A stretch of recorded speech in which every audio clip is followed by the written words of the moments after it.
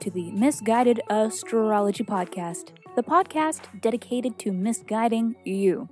I'm your host, Katie, here with your weekly horoscope for the week of August 9th through August 15th, 2021.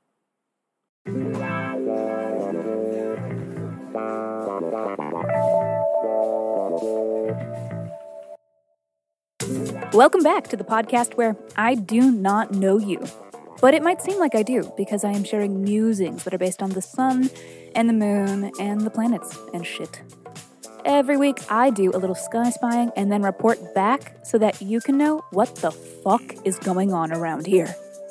The astrology is sound, but my guidance may not be. Before we get into it, we had one more new review last week. Thank you so much. You are supporting this podcast more than you know, because reviewing and sharing are the best ways to help this self-produced podcast, and it definitely does not go unappreciated. Here is my reminder and humble request to you all listeners that if you write us a review on whatever app you stream your pods from, or if you shout us out on social media, please reach out and let me know, and kindly provide your birth dates, birth date time, and location, so that I can send you a 24-page, in-depth birth chart report. Just email me at misguidedastrology@gmail.com. The full-length episodes where we answer listener questions by reading their birth chart are back. A new episode is going to be out this Thursday, and we are always taking new submissions for these episodes. So, if you aren't afraid of receiving a little misguidance, please write in and be sure to include your birth details and a question that is unique to you that you are hoping that the sky can help answer. And now, the moment we've all been waiting for, the astrology for this week. Starting off, Venus faces off with Neptune to see which is more deranged. Then, mutably charged planets Mercury and Jupiter face off to see which is more chaotic. And then Venus didn't have enough drama with Neptune and decides to get weird with Pluto too. It's some cryptic shit, but we'll get to the bottom of it. This is your weekly horoscope.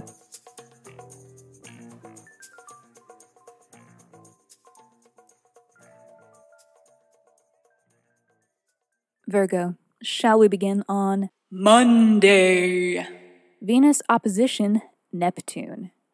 This transit is very much giving me Ariana, Pete Davidson vibes. You know, like whirlwind romance, serendipitous, wedding, engagement, true love, but then one day your big old ponytail wakes up and realizes it's not love. He's just really tall. This transit is fantastical love. It's an illusion. It may be too good to be true, but it is intoxicating. It's infatuation, and it is not built to last. But it's fun. This could also be money poorly spent, as in it seems like a good idea to buy a juicer, but the reality is, where will it live in your apartment? You barely have the space to live in your apartment. It's a shoebox that you'll probably have to rent for the rest of your life because you'll never be in a financial situation to afford a house, so you may as well splurge and get the juicer. But the reality is that smoothies are healthier because that's where all the fiber is.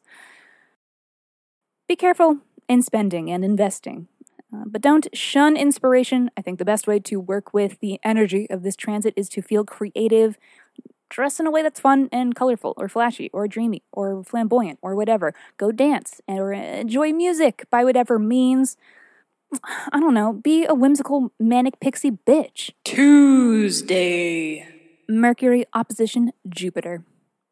Be careful not to get carried away. Again, but this time, the vibe is that friend who does too much coke and has a lot of, quote, great business ideas. Or, in a kinder and hopefully more relatable example, two mutable best friends who, whenever they get together, stay up all night brainstorming yet another podcast idea that they will never actually pursue. It's like a lot of inspiration is available to you, but it could be distracting from getting good work done. We are not fully grounded. Although Virgo moon will help. Actually, channeling some Virgo into this and Monday's transits could make for something logistically and tangibly sound. though it doesn't help the sense of mutable chaos that is a Mercury and Jupiter transit. Just be cautioned that exaggerations can lead to trouble. Tall tales and theatrics will not serve you. But this transit can be good fun. It's sociable, enterprising, motivating, lucky at times too. It certainly will not be boring. Virgo, the transits of Monday and Tuesday are hitting you in the first house of your physical body, of your general vibe, your aesthetic. So this could be an inspired fashion moment or a sexy physical fun moment as well. Oh, so even though you are practical enough not to buy a juicer, it doesn't mean that you yourself won't get juiced. Wink, wink. You've been warned. Thursday. Venus trine Pluto. Fuck your way to the top. Just kidding. But what else could this mean? Sex is power? Beauty is power? Venus and Pluto. Okay. We are empowered by the support we feel from those who provide us love and affection. Yes. Okay, that is it. Crushed it, but still. A good day to make some money on OnlyFans. Not gonna lie.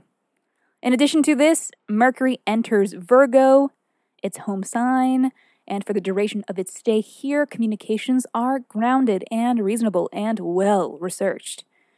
And as for how this affects our today, no matter what your physical needs are, cough, cough, Venus trine Pluto, never forget, use your words. Virgo, you could be feeling this in your sector of personal resources, your material goods, your purchases, skills, talents, assets, your money. I mean, sure, empowerment from love and affection is nice. But so is the power you feel from making a thoroughly researched purchase.